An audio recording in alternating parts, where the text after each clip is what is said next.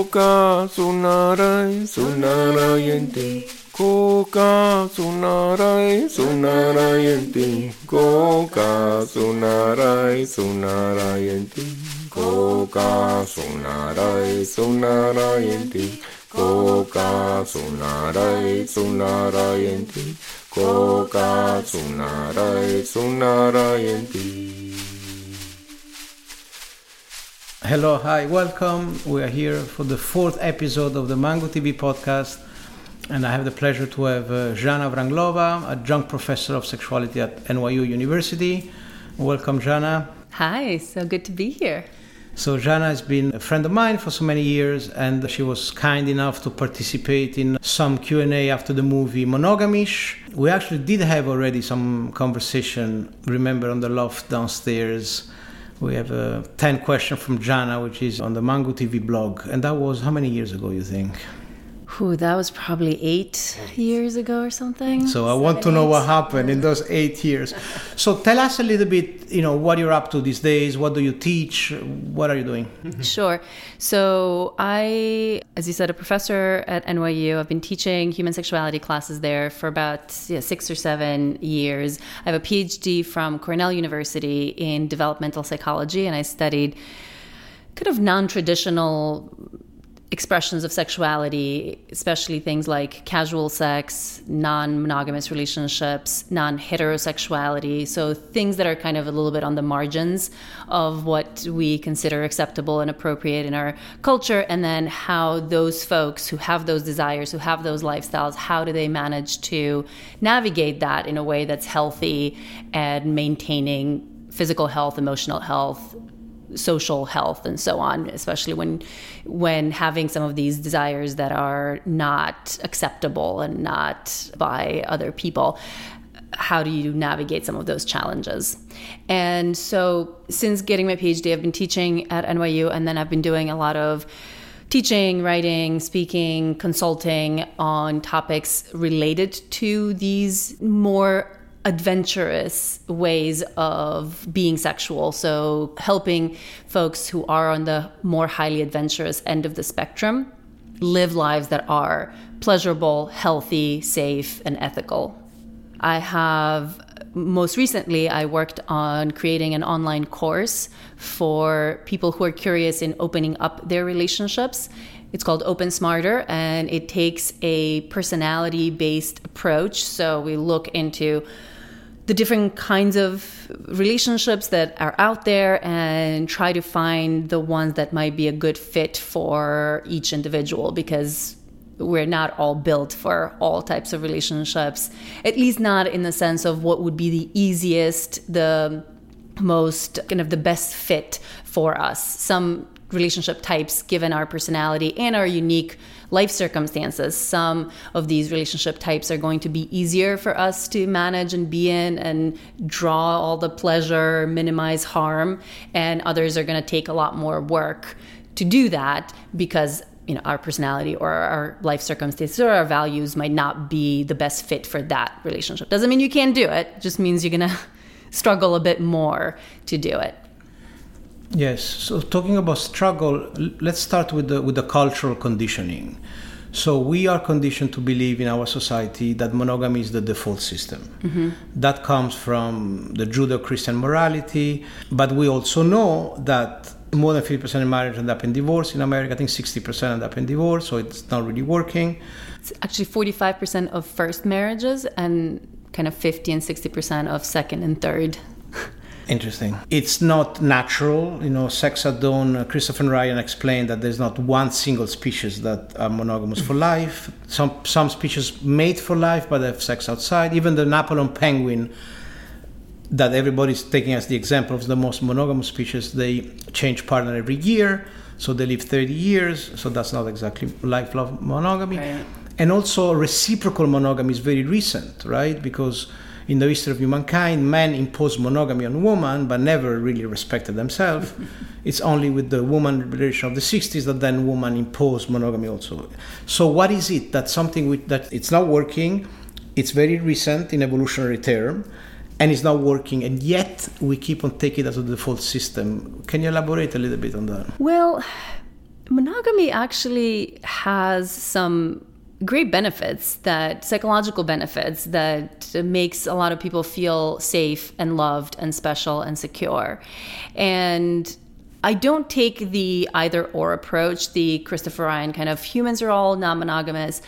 I think of it as existing on a spectrum. I think everything in human sexuality exists on a spectrum, and some people are higher and some people are low, and many people are somewhere in between when it comes to pretty much anything, right? Intelligence, extroversion, preference for whatever. Everything exists on a spectrum. Often it's normally distributed, right? So that most people are kind of in the middle of that spectrum, with fewer people being on the extreme low and the extreme high ends. And I think monogamy, or our tendency, our proclivity, our predisposition, or whatever you want to call it, toward monogamy or non-monogamy differs. So I might be a lot more monogamous than you are, or many other people. And so different things will work for different people to different extent. But we have, on one hand, our need for non-monogamy, which might be higher in some people than other people. But at the same time, we feel a lot of, and we are evolutionarily built to feel distress when our partner is with someone else. So even though we ourselves might want to have multiple partners, we also feel a fair amount of discomfort, distress, insecurity, jealousy, threat when our partner does the same. So we kind of have a little bit of this problem, of this paradox. But how did we develop that tendency? Because historically, from the hunter-gatherer time, most tribes were non-monogamous. Well, we don't quite know that, to what extent people were not monogamous. Probably the complete 100% monogamy was not something that everybody engaged in. But we know that, for example, even though something like 85% of the indigenous culture that we have evidence for are not strictly monogamous in their marital patterns. In most of those cases, men were allowed to marry multiple wives, right? But in many of those societies, most men still only married one wife. So most men, even though polygamy was allowed in that culture, most men did not have the opportunity to have multiple wives. That was a small percentage of the men who would have that, and most of them were monogamous. And so monogamy does take care of some of that paternity certainty that is relevant for men, to make sure that the children that they are taking care of are theirs.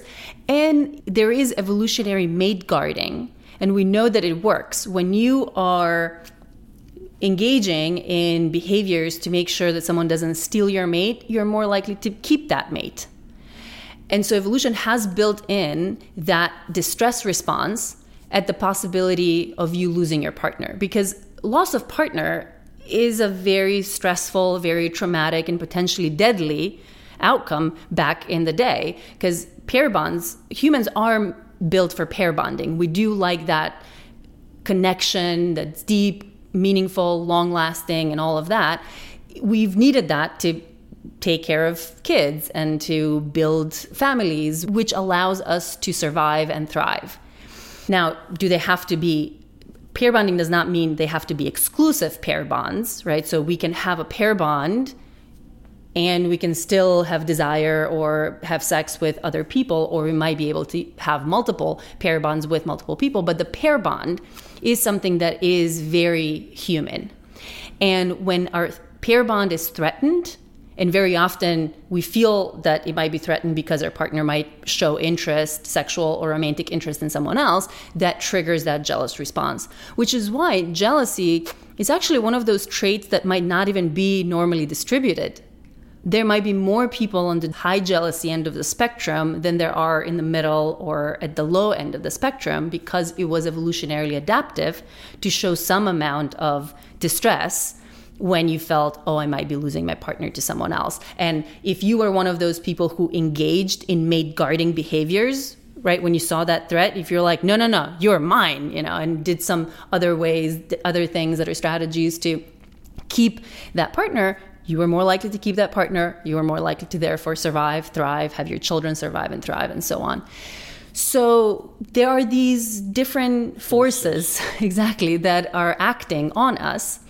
And thanks to religion, monotheistic religions, and the way social morality has kind of developed, we have really focused in the West on this model of monogamy, where you get this need of high stability, high relationship stability, security, dependability, all those things that Esther Perel talks about in that paradox.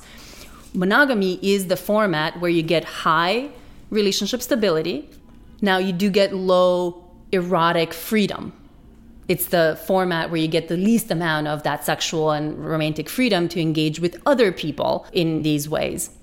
And that works for some people. I mean, it certainly satisfies a need that we all have for that security, stability, dependability, and all that. Some people have that need more than others, but most humans really have a high level of that need. That's another thing, another trait that's not normally distributed. Most people have a relatively high need for stability.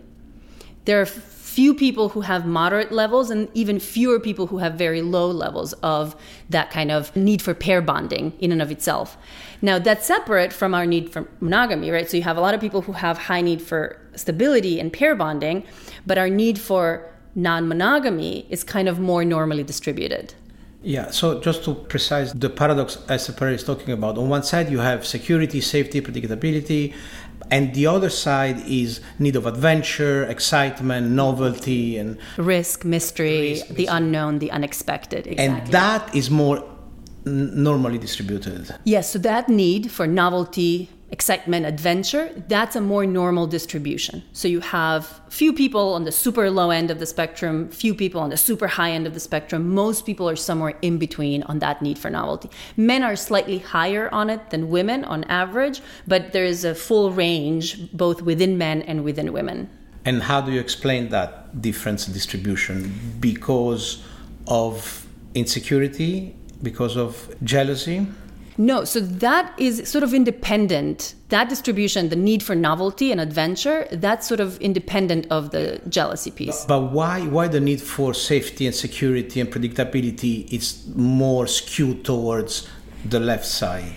Because almost universally, humans needed that in order to survive. From the saber-toothed tiger all the way to today, people who formed these long-lasting, meaningful, deep connections where they felt that security, where they could build families, have children together with that support of that other partner, they were more likely to survive and thrive and leave offspring. And so it's kind of more of a universal need, whereas the novelty need, well, that can go either way. In every society, we need people who are low on adventure and novelty, because those are the people who need to kind of run the everyday, more mundane kind of tasks in a society. You can't have everybody be an explorer and whatnot. But on the other hand, you do need the explorers as well. You need the people who are going to take risks, go to new parts of the country or the area and explore and not be afraid and to invent new things and all of that. So in any society, in any social group, you kind of need both the low novelty seekers and the high novelty seekers. And of course, most people are kind of in the middle, because those who are in the middle are also the most adaptable. So the people who are in the middle, if they find themselves in an environment where it might be more beneficial for them to be kind of on the low end, they can adapt a little bit and be more low novelty seekers. So if you put them in monogamy, because right now, if you look at that distribution, most people who are in monogamy, because almost everyone is in monogamy, well, most of those people are kind of medium on their novelty, sexual novelty need, but they are suppressing those needs. And so if you're somewhere in the middle on it, it's easier to suppress than if you're super high on it, right? So there's more leeway, if you will, for those who are in the middle of the spectrum. Yeah, that's very clear. You explained that very well. But so, after all, monogamy might be more natural than non-monogamy. Well, not necessarily. I don't know if it's more natural, but it certainly serves an important purpose that a greater number of people have. Yeah. And so how did you come about of deciding to spending your life studying this phenomenon? Well, I happen to be one of those people who is extremely high on the novelty side of things. I probably had a more moderate level of need for pair bonding, and that might be related to my childhood and all that. But I certainly had a very, very high need for sexual novelty and adventure and mystery and risk. It was almost impossible for me to be one of those people who you're going to put in the monogamous box and you're going to stay put. I did not stay put. I tried to convince myself, right, that the monogamy box can work for me, that if I really loved someone, and I had a couple of relationships, including one where I was absolutely madly in love. I still am. Like, she's still the love of my life in many ways, but I could not be monogamous. And initially, before I knew a lot about this topic on a more academic level, because I grew up in Macedonia, which is a fairly conservative, kind of traditional culture, I thought there was something really wrong with me, right? And that I was a freak of some sort. And then which is probably what led me to study all of these non-traditional forms of sexuality. I was trying to understand myself amongst other things, and maybe primarily. But then that made me realize that, there is this spectrum, and different people find themselves at different points along that spectrum, and that because of that, different relationship formats are going to be a better fit for different people. So if you're someone who is, high on that need for stability and relatively low on the need for novelty, and also if you throw in on top of that third variable that we discussed, the high sort of distress, the high jealousy, if the thought or the sight potentially of your partner being with someone else, which is also relatively prevalent in human societies. So if you're someone high need for stability, relatively high jealousy, and relatively low novelty, then monogamy is actually a pretty good fit, right? If you are someone who is more in the middle on novelty, which is the majority of humans, and relatively high on relationship stability, and moderate to high on jealousy, or anywhere really on jealousy, then monogamy is not the perfect fit. You might be able to stick to it, but it's not going to be the format where you're thriving the most. Right? There are going to be parts of you that you're going to have to shut down and pretend it's not there, channel into other things. You might be traveling or doing other things to kind of feed that need for adventure and novelty, but you're not going to feel whole and complete in the full self-actualization way that you potentially could be. What's the best fit for those people who are somewhere in the middle on the novelty spectrum is a little bit of openness. So I like to call that monogamish, kind of like what Dan Savage calls the couples who occasionally might play together sexually with other people. So they are very much a couple. So you're maintaining that relationship unit as the primary unit, as a very strong connection and unit. So that relationship need for stability is there. And you're introducing a little bit of novelty on occasion. And for a lot of people, the playing together also means that it's easier for them to deal with some of that jealous distress that humans feel about our partners wanting or being with other people. But when it's in front of you, for many people, that is kind of easier to absorb. And biologically, actually, it makes sense too, for strengthening to some extent the bond between the couple. Because when you get novelty, when you get a jolt of novelty in your life, in the brain, you get like a big dose of some really powerful chemicals. You get dopamine, that excitement, right? The anticipation of this great reward. So if you're going to have a threesome with your partner and another person, when that happens, first you're going to anticipate that reward. So there's all this dopamine, basically our brain's own version of cocaine in the brain. And when it happens, there's the oxytocin, all the bonding that happens, especially if the sex is good, you're experiencing. And so there are endorphins, basically our version of opiates in the brain. And all of that is this chemical soup in the brain that's so powerful.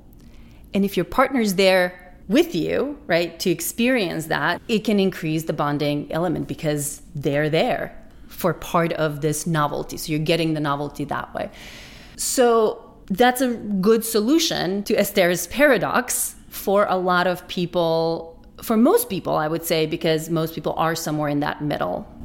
Yes. So, you being an academic, you are very sophisticated about, the distribution, but the reality out there is that there is a very strong dichotomy between monogamous and non-monogamous, and actually people get very agitated. The monogamous people tell the non-monogamous that they're like old slut and like slave of their desires, and the non-monogamy they tell the monogamous people that they're like repressed and boring, and it's incredible how they get very agitated, right? True.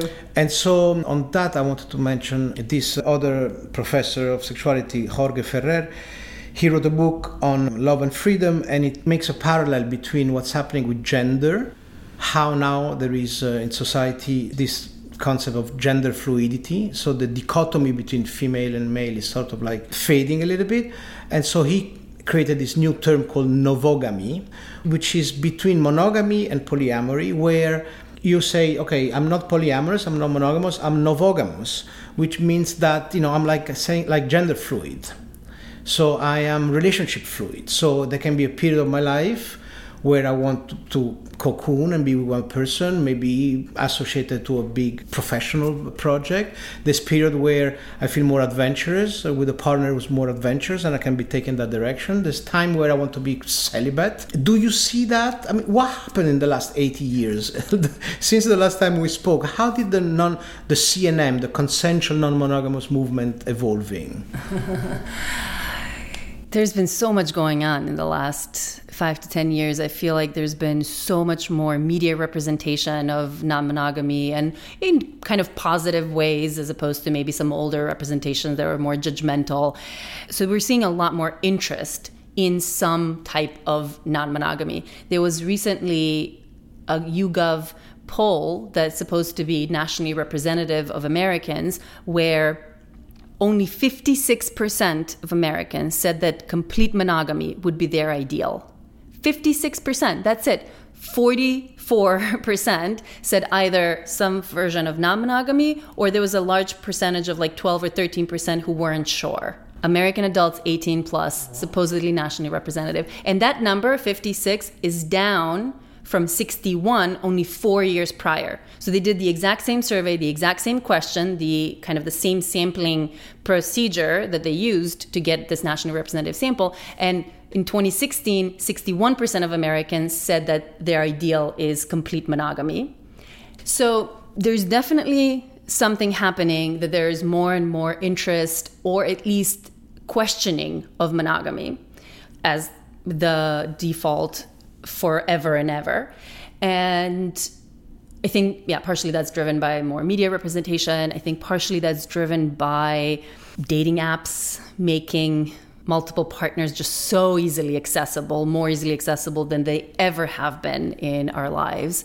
I think part of that is the Me Too movement, which made consent a really important thing. And even though Me Too was specifically about sexual consent, in that context, just general honesty, transparency, and consent became important. Ethical behavior. Ethical behavior, exactly. And so even though people have been having non-monogamous relationships forever, much of that has been unethical non-monogamy in the form of cheating, non-consensual, exactly. And I think now it's becoming more and more important for people that if they're going to do this thing, that it's consensual and with the agreement of their partner.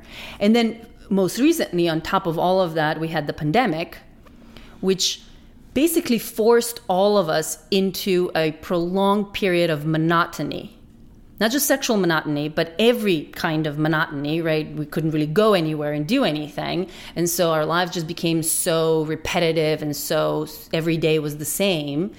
And the monotony is one of the key things that kind of kills that passion, that desire in monogamous long-term relationships. And so when you have monotony on steroids for a very, very long period of time, I think that exposed for a lot of people some of the limitations of complete 100% monogamy. Now, how different people are incorporating that into their lives and to what extent, we shall see. I think I love the idea of novogamy because that does encompass the people who are kind of in the middle. And that is the majority of the population, are those people who can kind of fluctuate and adapt to their own circumstances, or maybe their partner's circumstances, or the family circumstances that they might find themselves in at any given point in time. Because the reality is, if one end of the spectrum was the people who need high relationship security and relatively low adventure, and then the middle is the people who want relatively high security and like medium levels of novelty. Then on the other end of the spectrum, where you have greater openness, where people will see other people separately, those relationships might turn into something more serious, and you get to the polyamory form of openness, where there are these multiple serious ongoing romantic relationships. That provides very high levels of adventure and novelty and openness, but it also provides lower levels of relationship stability and can cause a fair amount of distress that you then need to be dealing with. Or you may choose not to deal with and have more of a don't ask, don't tell policy. That's one hack for how to get that high level of adventure without distressing your partner too much if you choose to see other people separately. So that's another way of kind of keeping that manageable. But I think there are not that many people who want to exist on that far end of the openness spectrum, or who can exist on that far end of the openness spectrum, just like there are not that many people who can happily thrive in the low end of the novelty spectrum, in the full monogamy. Most people, I think, based on these kind of partially biologically determined needs that we have, most of us are somewhere in the middle. And what that means is some level of fluidity throughout life. There's also the fluidity that happens because of relationship trajectories. I think that many people, this does happen to a lot of relationships, and I think it would be a good idea for a lot of relationships to go through that spectrum in chronological order. So monogamy is actually great for beginnings of relationships.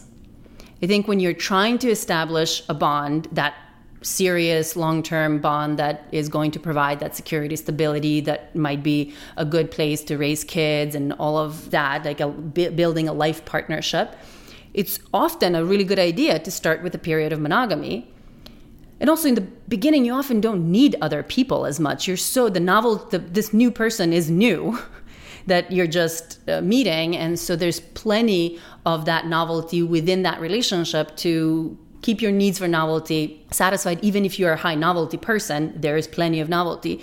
And there's still not a lot of stability established early on. There's a lot of insecurity and uncertainty in the beginning of relationships, right? When we don't know, do you love me as much as I do? Are you going to call me the next day? And all that. So I think for a lot of relationships, it makes total sense to start with a period of monogamy. And that could be whatever works for people, whether 2 years, 5 years, 10 years. And then it's a good idea, I think, to go through a period of monogamish, right, where there's novelty being brought in, but you're doing it together. And so you're giving each other a chance to have that novelty together. And not just that, you're giving each other a chance to go through that novelty experience together, but you're also learning how to deal with the jealous distress, because you're kind of doing it together. It's in front of you. So you're getting used to what your partner is like with other people. How do they interact? How do they have sex with others? Some of those things where if you're not there, you don't really know, and you can kind of always wonder. So it kind of provides kind of a cocoon still where you can get used to that idea of your partner being with other people. And then I see many relationships kind of then get to the point of open, where they might be seeing other people separately, and whether they decide to keep those purely casual or allow for the development of feelings and something more serious to happen and then progress into polyamory. But which I think polyamory in particular, I think, is a rare form in terms of how many people can do it and do it well without. Maybe before delving into polyamory, which is, I think, a little bit like a different chapter almost. You mentioned about this survey that says that 46% of American adults don't value monogamous as the ideal. 44. Yes. But what about, are you aware of any survey that measured the happiness among different agreements? Yeah, so we do have a number of surveys that have compared relationship quality indicators for people in monogamous versus non-monogamous relationships. So they've looked at things like relationship satisfaction, happiness, sexual satisfaction, things like passion, intimacy, closeness, length. Yeah, the length piece is a difficult one, actually. Often, when you survey monogamous and non-monogamous people and you ask them how long you've been in the relationship, the non-monogamous people have actually been together longer than the monogamous people. But that doesn't mean it's because these relationships are more stable or more likely to last longer. It's often because people usually don't open up right away. It usually takes some years before people get to the point of opening up.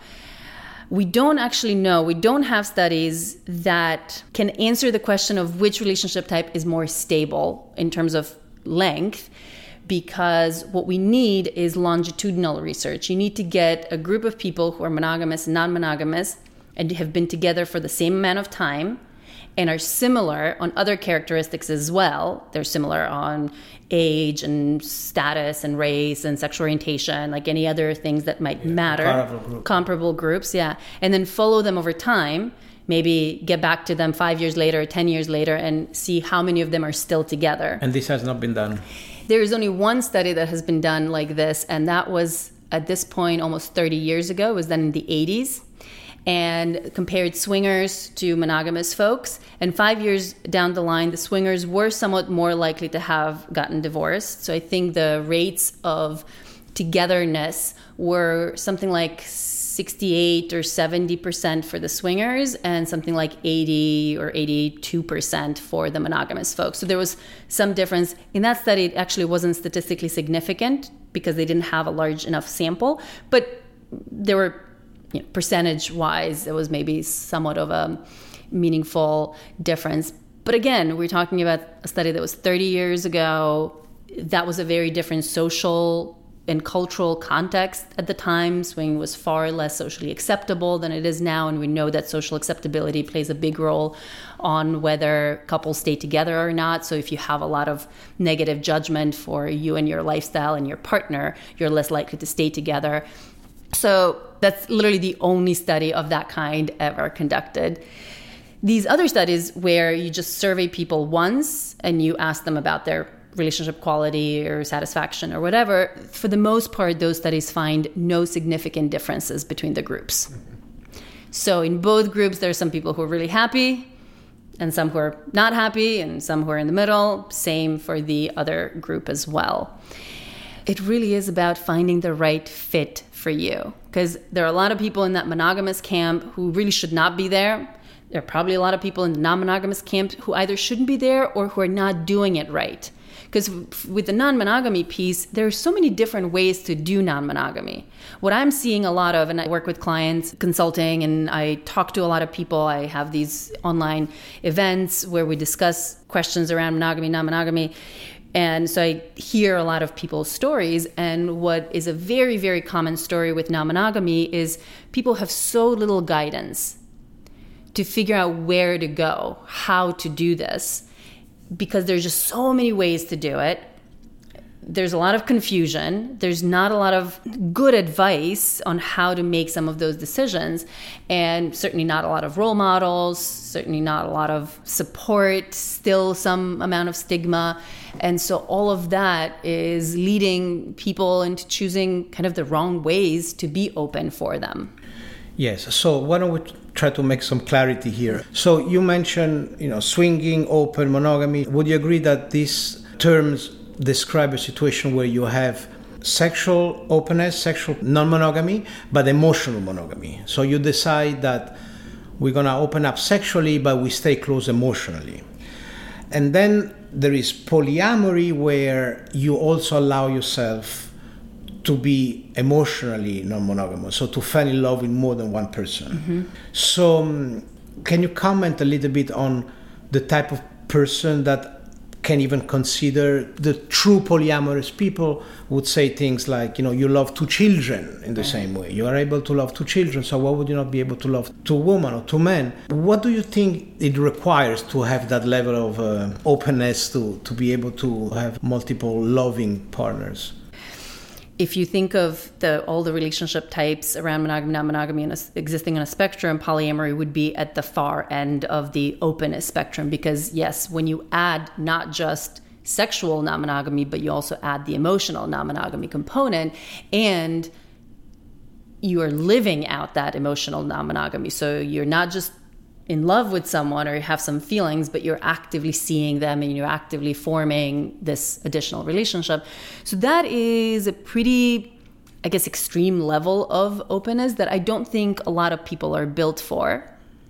I think it requires a high need for that kind of openness.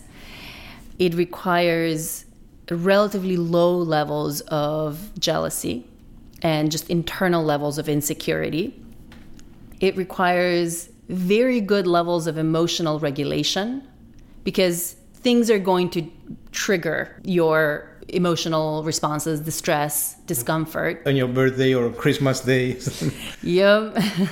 Who's going to spend Christmas with him? There are all sorts of logistical challenges around poly relationships that make it, just from a logistical standpoint, more challenging to navigate.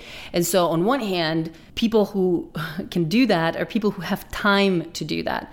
Relationships are demanding in terms of time, energy, emotional bandwidth, and having one is often a difficult, task to make sure that you're being a good partner to this one person that you're in a relationship with. Trying to be a good partner to two or more people just requires a tremendous amount of time, energy, and emotional bandwidth.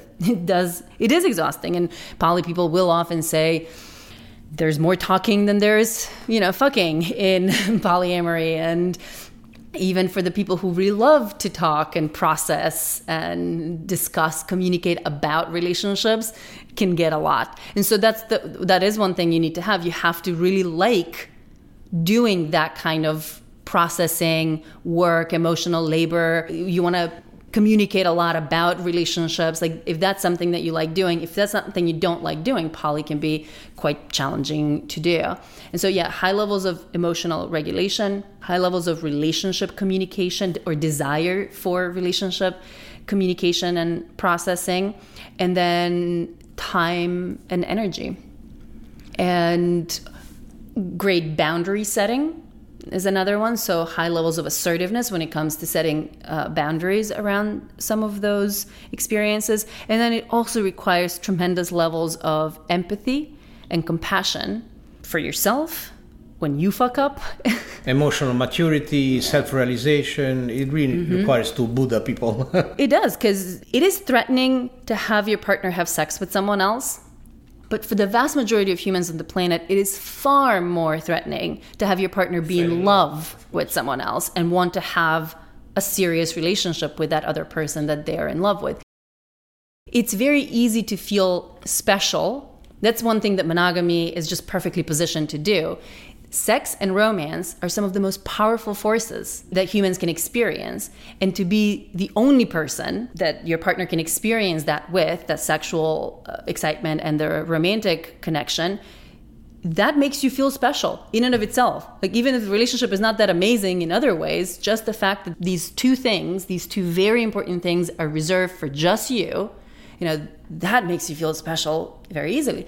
And so when you open up to sexual non-exclusivity, but you keep the emotional exclusivity still as a kind of primary focus, there's still that sense of specialness that comes with, oh, you're my only love or you're my only relationship, even though we might be having sex with other people. But then when you expand that and include other people in the love component, not just in the sex component, then very little is left that is reserved just for you.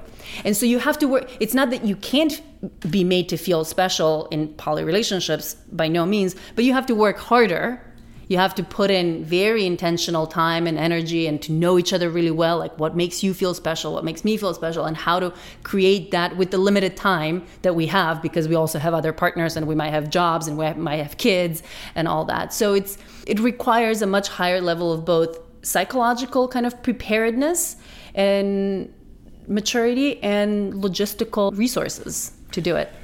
There has been so much interest specifically in polyamory more recently. That's one thing that we've been seeing, that so much of the media representation of non-monogamy is in the form of polyamory. So they've been writing a lot about poly. I'm seeing more and more shows being interested in covering poly specifically.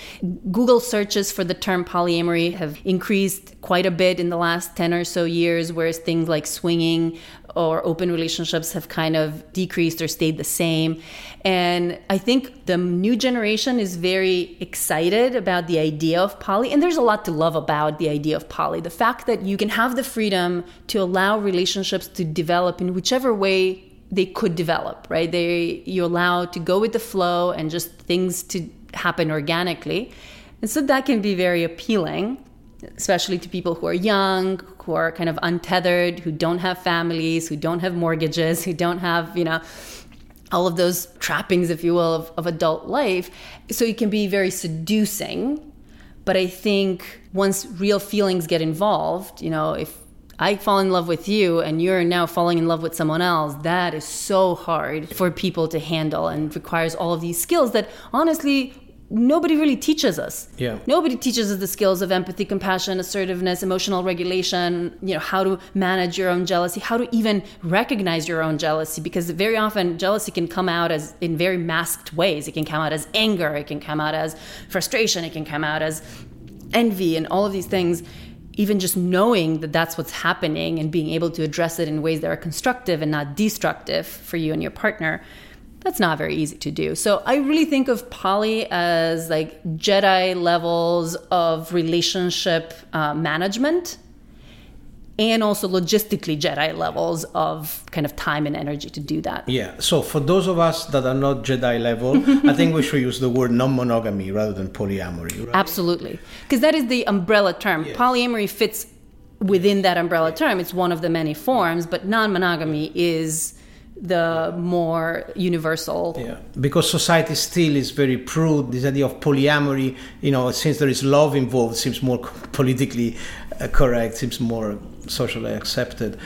But staying on the non-monogamy and try to digging a little bit on this idea of sexual desire, from your academic observatory, to what extent non-monogamy attract really promiscuous people that might not be aware of their promiscuity, that might have actually maybe a pathology with promiscuity? That's an interesting question of how much of promiscuity is pathological. And it seems to me that in many cases, promiscuity is just the people who are on the high end of the sex drive and sexual novelty spectrum. And there's nothing inherently pathological about that. Now, what I also think often happens with people who are on the higher ends of the spectrum kind of naturally is very early on, as they're getting into their sexuality and starting to explore their sexuality, they often quickly realize that their levels of interest are not widely acceptable. And so there's a lot of shame and guilt and sometimes harassment and abuse, slut shaming, those kinds of things that get piled on to these folks. And so it's basically hard to stay healthy because of how society treats your level of desire for promiscuity. There might be nothing pathological about that desire per se, but if you can't society pathologize it. Right. It doesn't give you the tools for how to do it in a healthy way.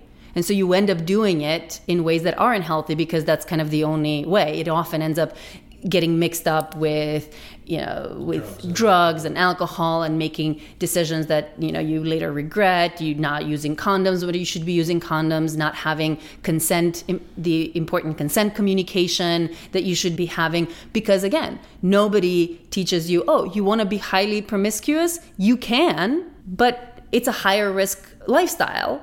Just like if you want to go rock climbing mountains, go out what's called trad climbing, up in the mountains where it's not at the gym, you're on your own kind of thing.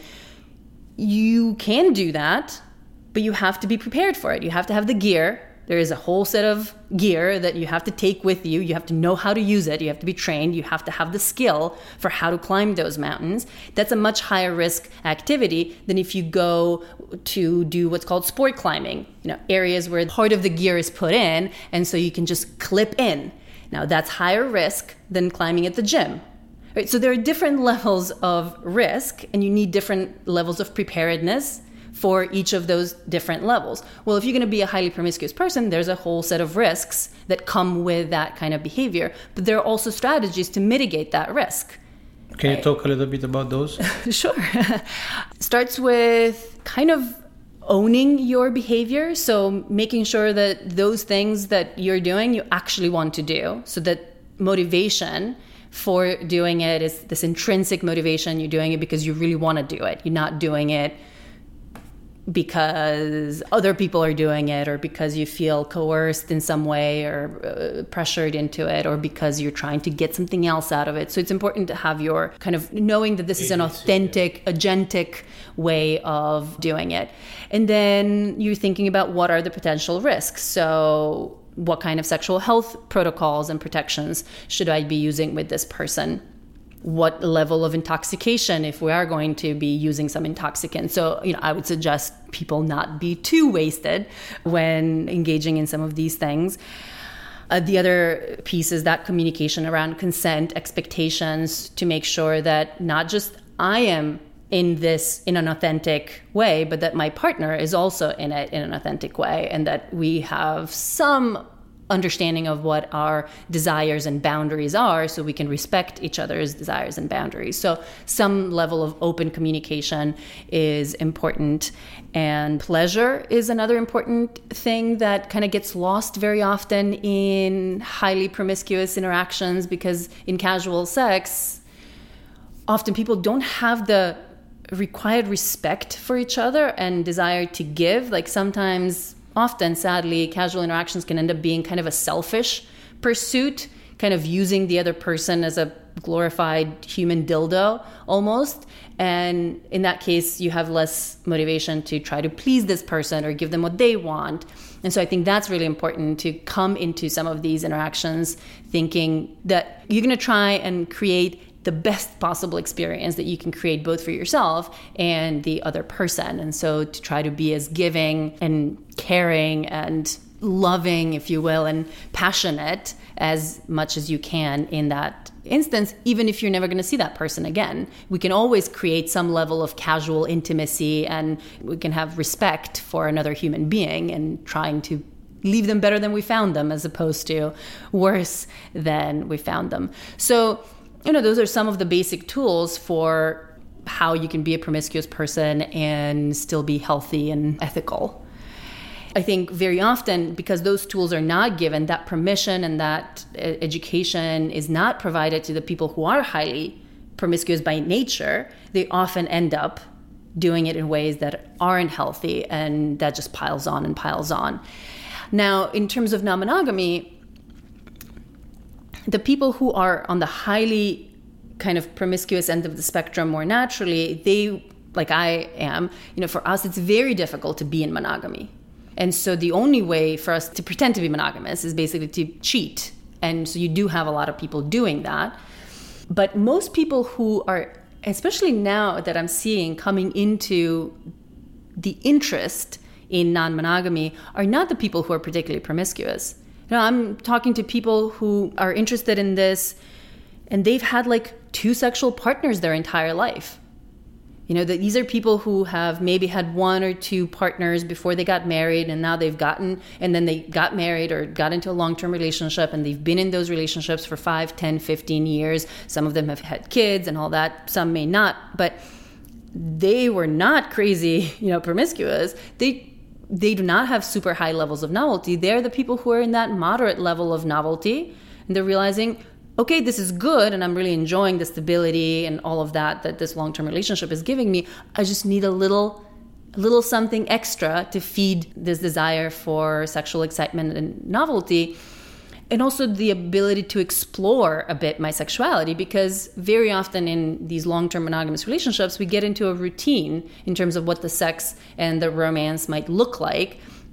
And there are more parts of us that often can't really come out with that one person, because we're gonna be somewhat different of a person in different relationships. And so that's a really big desire for people to explore. And also many people have desires and needs that no one partner could satisfy, even if they were perfectly matched. Let's say that, they had the same desire for how much sex they were having or what kind of sex they were having. They were both kinky in the same way or whatever. But when you have some of these desires for things like threesomes or group sex or multiple genders, or you have attractions to people who look very different. You want people of different, not just genders, but races and sizes and just general novelty. That cannot be met in one person. Just switching gear completely, Mango TV podcast covers sex, drugs, and regeneration, right? So on the drugs category, we've been talking a lot with our documentary and with our guest about psychedelic, about entheogens. I'm interested on the relationship between this psychedelic practice where, some of this compound, ayahuasca, mescaline, San Pedro, peyote, the family of the tryptamines. So they change the chemical structure of your brain. They reduce they call it the default mode network, which Michael Pollan explains on his book very well, can be the closest thing to an egoic armor. The default mode network is like the director of the orchestra of your brain. And when the tryptamines reduce the blood supply in this network so that the director fall asleep, and so all the different pieces now are free. So it's a way of deconditioning. So I'm curious to your personal experience. I don't know if there are any survey or statistics yet, but to what extent the shamanic practice and this practice of tryptamines affect sexual desire and non-monogamous behavior? Is there some sort of correlation? Well, I think some people should start doing some more research on that. That's not my specific area of research. And I've tried to find some studies on that, and I haven't really seen much, academically at least, published research on the link between psychedelics and sexuality. And I've been asked that question so many times, and do you know of anything? Just intuitively, do you agree that the psychedelic practice can offer a better insight on who you are? Oh, for sure. So that ontological inquiry, that inner journey, that exploration might cut the pathological aspect of the non-monogamous behavior. And maybe that's my own story, but I think that I would say that if society had a regular psychedelic practice, I think there would be more successful non-monogamous couple. I think people I think people would be more aware of what they want, what they can offer. There would be less noise, which is easily created by desire and pleasure. You tend to get distracted when in that, the arousal might bend some boundaries that you're not aware of.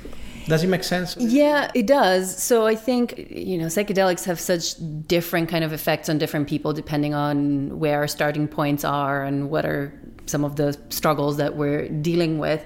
And so it's going to dig up kind of somewhat different things for different people. When the conductor goes to sleep, some of these other instruments, it depends, the harp might be really loud for you and the violin might be really loud for me, and that's going to be slightly different, right?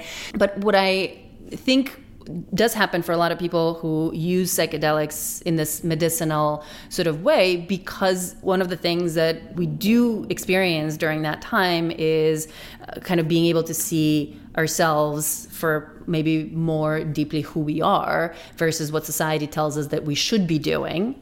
I think a lot of people might just they go through some psychedelic experiences and realize, oh, I should not be doing the job that I'm doing. That's not the most authentic expression of who I am professionally. Very often people will kind of go through that experience and realize, oh, the relationship type that I'm in is not the most authentic expression of who I am in terms of my relationships. And because of what we were talking about, that most people are not by nature fully 100% monogamous, right? Most people do have at least moderate levels of that sexual novelty need and adventure need.